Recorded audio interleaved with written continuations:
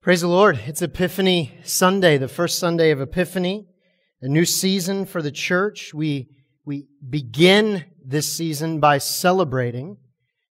Typically, you end a season by celebrating, but in this season, we begin by celebrating.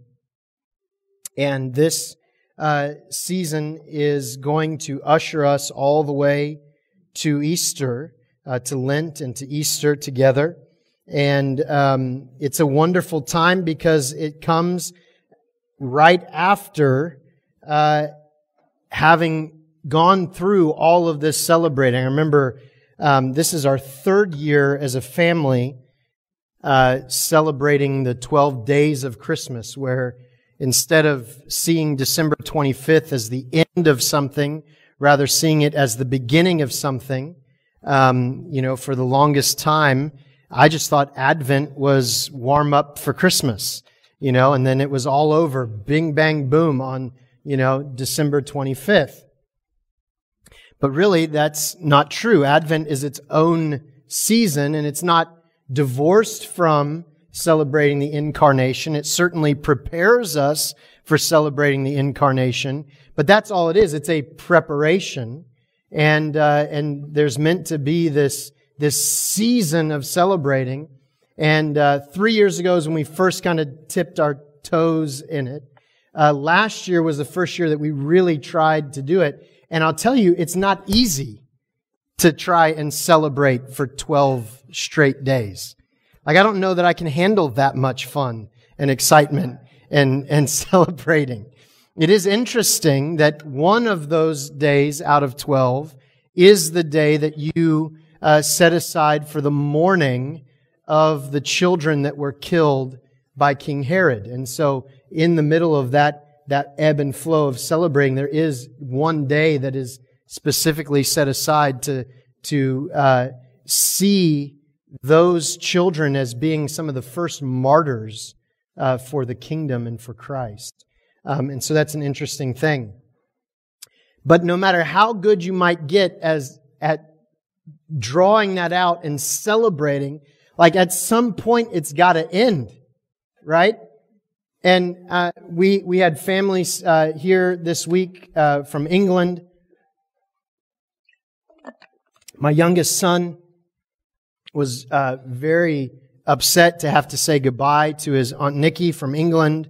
And my wife wisely told him, she said, son, you have to say goodbye so that you can say hello again, right? And we understand that in our lives, we can't just be, no matter what Spinal Tap wants you to believe, you can't just be at 11 all the time, right? You can't be at the max all the time. And that, even in the very beginning of creation, what did God give us? He gave us the evening and the morning were the first day.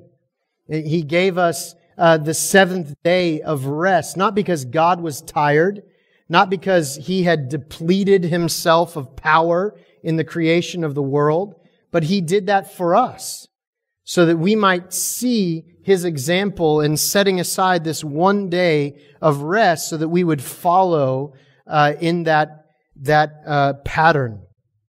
And so as we come to the end of this season and we celebrate Epiphany, then we immediately move into what is called ordinary time in the church. So Epiphany is part of what's called ordinary time in the church. If you have paid any attention at all to the 25 people that open the weekly email and the 4 or 5 people that actually click around on things, you'll notice that the colors in the email throughout the year change. And each of those colors represent the different seasons of the year. So today's email, all of the headings and everything in it were green, because green is the color not only of Epiphany, but of ordinary time. And we come into this season after all of this celebrating, where we enter into a place of rest as the church, and we just allow the Lord to be enough for us. We allow the Lord to be our joy during this ordinary time. And I'll tell you, I have found, even though my history and my background and the traditions that I grew up in were all about trying to draw out the biggest, greatest, best, latest. Every Sunday is life-changing. Every Sunday is some new, great, grand, awesome thing. What I have found in my life is that it is in the ordinary times that God sometimes does His most extraordinary work. And it's in those times where we don't really have, no one is giving us some other reason to celebrate. And we need to find the truth that we already have the greatest reason to celebrate, in that we can say of Christ Jesus our Lord, I am my beloved's, and He is mine, and His banner over me is love. There is nothing greater that any one of us could celebrate day in and day out than that we, by the grace of God, belong to Jesus. The first question of the Heidelberg Catechism, as children are trained in it, and adults. We know Westminster, it's probably more famous. What's the chief end of man? To glorify God and enjoy Him forever. But Heidelberg starts a little differently. It says, what is our only hope in this life and the next? And the answer is that we are not our own, but we belong, both in body and soul, to God and to our faithful Savior, Jesus Christ. That is a daily knowledge that we need to revel in and find reason and cause to celebrate. Amen? Amen. So here we are today on the first Sunday of Epiphany. This will be more of just a simple homily today. I'm not going to take a great deal of time, or at least that's my hope. We'll see what happens. But our text for today is our gospel reading, which is Mark chapter 1, verses 7 through 11. So I invite you to grab your Bibles and turn and open to Mark chapter 1. When you find it, if you're able, I invite you to stand with me for the reading of God's Word. I invite you to read out loud along with me. And at the end of that reading, I'll say, "This is the word of the Lord." I invite you to respond by saying, "Thanks be to God." Amen. Mark chapter 1, just 4 verses, verses 7 through 11. I guess that's probably 5 verses. I'm bad at math. Mark 1, 7 through 11. Let's begin. And He preached, saying, "After me comes He who is mightier than I, the strap of whose sandals I am not worthy to stoop down and untie. I have baptized you with water, but He will baptize you with the Holy Spirit." In those days, Jesus came from Nazareth of Galilee and was baptized by John in the Jordan. And when He came up out of the water, immediately He saw the heavens being torn open and the Spirit descending on Him like a dove. And a voice came from heaven, "You are my beloved Son. With you I am well pleased." This is the word of the Lord. Thanks be to God. Amen. Here today on this first Sunday of Epiphany, we look at the baptism of Jesus. And I want to talk to you just quickly why is this on Epiphany Sunday? Because the baptism of Jesus is considered an epiphany. What is an epiphany? What is epiphany? Does anybody know? Reveal. It's a revelation, sometimes called an appearing or to shine the light on. And there are really 3 main epiphanies that are celebrated around this time of year throughout the ages. Of course, yesterday on January 6th, every year is the celebration of the Epiphany that we see that happens through the narrative of the wise men coming to the infant home of the baby Jesus. And why is that an epiphany? Because how does God reveal Him? How do we learn about God? Number one, He reveals Himself. Number two, how does God reveal Himself? He reveals Himself through nature and through His Word, which is the Bible. Now, when God reveals Himself through nature, we call that general or natural revelation. When God reveals Himself through His Word, we call that special revelation. And up until the time of the birth of Jesus, the only people on earth that had anything beyond natural or general revelation were the Israelites, were the Hebrews, because they had been given the Word of God through the Old Testament Scriptures. And so, in a sense, and you can even take into mind Jesus' own analogy in the Sermon on the Mount when He says, no one ought to, right, take a light and hide it under a bushel, but they should reveal that light. They should remove the bushel and let that light fill up the whole house. Well, interestingly enough, God Himself sort of hid a light under a bushel, not forever, but for a season of time. And so the light of God's special revelation was reserved for the Jewish people, for the Hebrews, for the Israelites. Now, some seekers of God, as they are often called in Scripture, came by the light of nature or or natural revelation to seek after God and found Him in the special revelation of the Hebrew Scriptures. And throughout the Old Testament times, we see different Gentiles who became Jewish worshipers of God. They were called God-fearers or God-seekers. But for the most part, the light of God's special revelation was reserved for the Hebrews, the Israelite people.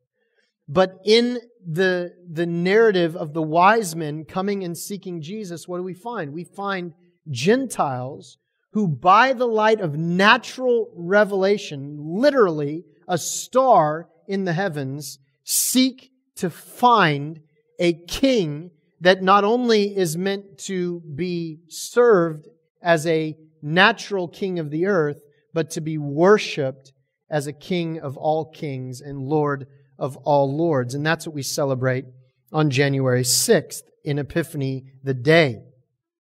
But the baptism of Jesus is also an epiphany. Why? Because what did we just see here in verse number 10? As Jesus came up out of the water, what does it say? Immediately, He saw the heavens being torn open or rent asunder. They were cloven. They were ripped open. And the Spirit descended on Jesus like a dove. And here's the revealing, the appearing, the light that is shined on Jesus when the voice came from heaven and said what? You are my beloved Son. With you I am well pleased. Another epiphany that is recognized is the wedding miracle in Cana. Remember, Jesus comes to a wedding and they run out of wine. And His mother is there and she comes to Him. And what does He say? He says, woman, my time has not yet come. And she kind of ignores Him, and just tells the people there, just do whatever He says. And Jesus, what does He do? He says, fill these vessels with water, these large vessels with water. And what happens? The water turns into wine, not just any wine. It was the best wine, to where the master of ceremonies, so to speak, when He's brought the wine, He's like, what's wrong with you people? Why do you wait to serve the best wine after everybody's drunk and can't even appreciate it? You should have served this first and brought the cheap stuff out later. What's going on? And what happens? The people who were in on the secret, that was a kind of appearing, a revealing of the power of the Son of God on that day. These are all epiphanies, but one of the most remarkable epiphanies in Scripture is the Mount of Transfiguration, when Jesus is transfigured with Moses and Elijah on the mount in front of Peter, James, and John. In all of these instances, Jesus is being revealed as the only begotten Son of the Father, full of grace, power and truth, the Anointed One, the Son of God, the Son of David, and God's Messiah. Now for us, we may think, well, that is, of course, right? I mean, 2 Corinthians chapter 4, verse 6, what does it say? It says that, if I could get there, 2 Corinthians chapter 4, verse 6, it says, "For God who said, 'Let light shine out of darkness,' has shone in our hearts to give the light of the knowledge of the glory of God in the face of Jesus Christ." For those of us who stand today after the cross and the resurrection, because we have not only the light of nature, but now in this season of time, we have not only the Old Testament, but the New Testament Scriptures. We have the special revelation of God's Word. We know that the light of the glory of God is revealed in the face of Jesus Christ. Jesus is God's epiphany to mankind, the light of the world that has appeared and been revealed. However, before the cross, it wasn't that easy to understand, even with special revelation. As it says in Isaiah chapter 53, verse 1, speaking of the Messiah, "Who has believed what He has heard from us, and to whom has the arm of the Lord been revealed?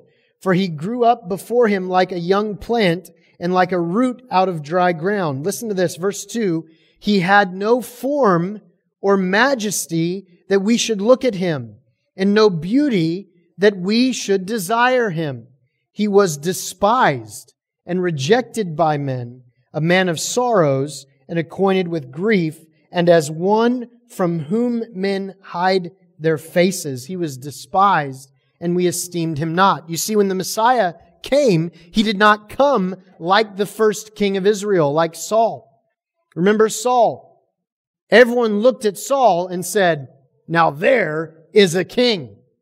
Right? He stood, Scripture says, head and shoulders above the rest. He was athletic and strong and had charisma, and everywhere he went, people wanted to follow. Right? John Jacob Jingleheimer Smith. I mean, he was the guy.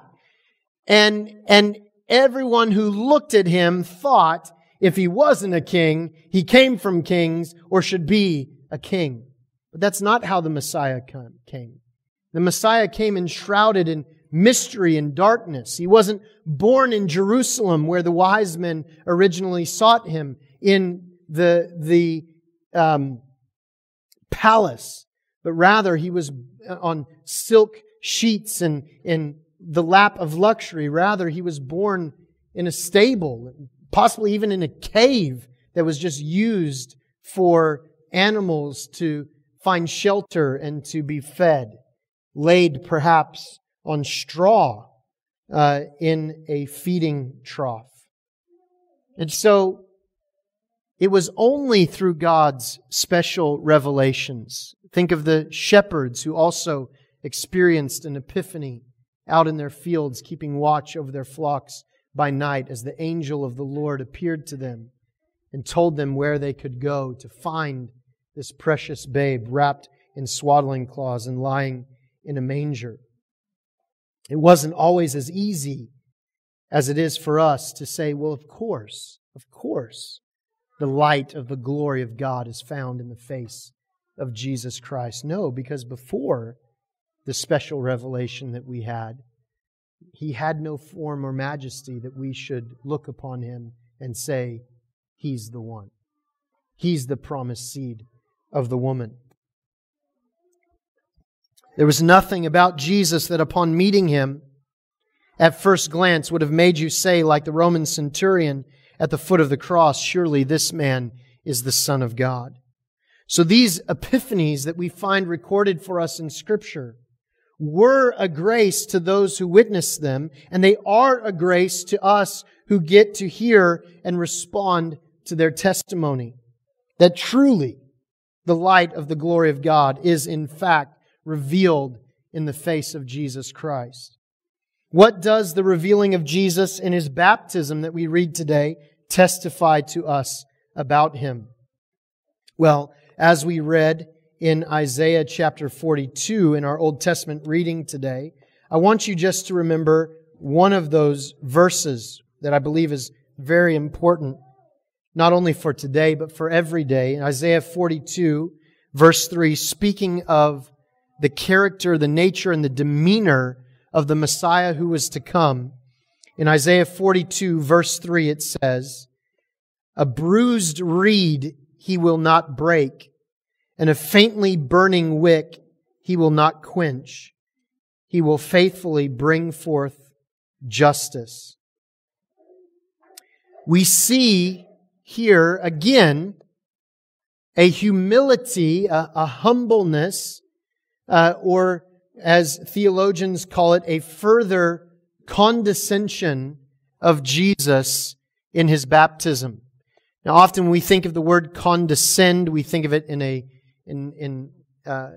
demeaning way.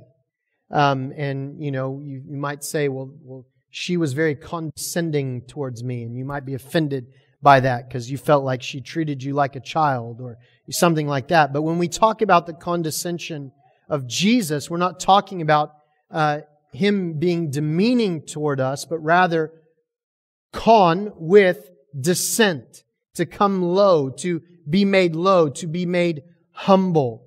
Remember Philippians chapter 2.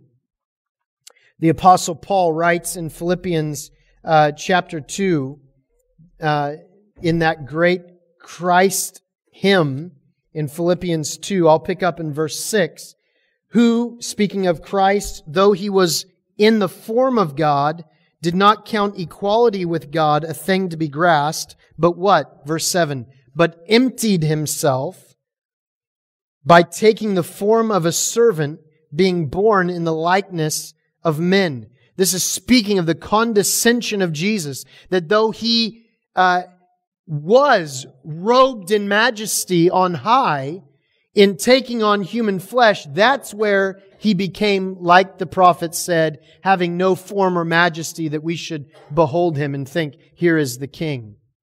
He emptied Himself. He made Himself low. He became like a servant, humbled Himself, as He says here, even to death on a cross. Jesus condescended to us and humbled Himself, taking the form of a servant, hear me, that He might in every way be made like us, in order that He might redeem us in every way. Jesus was without sin. Think about it. Why was John out in the Jordan River baptizing people? He told everyone this baptism was what? For the forgiveness of sins. Did Jesus have sins that needed to be forgiven? Absolutely not. He was without sin, the perfect, spotless Lamb of God. He had no need of a baptism for the forgiveness of sins for Himself. But even as He had already stepped into human flesh, even as He had already stepped into time, He stepped into human flesh to redeem the flesh of all mankind. He stepped into time so that He might redeem our past and our future. Jesus walked into the waters of baptism not for Himself, but for you and for me. He walked into the waters of baptism in obedience to the will of God, that all things might be fulfilled, and so that He might redeem us and, get this, even your baptism.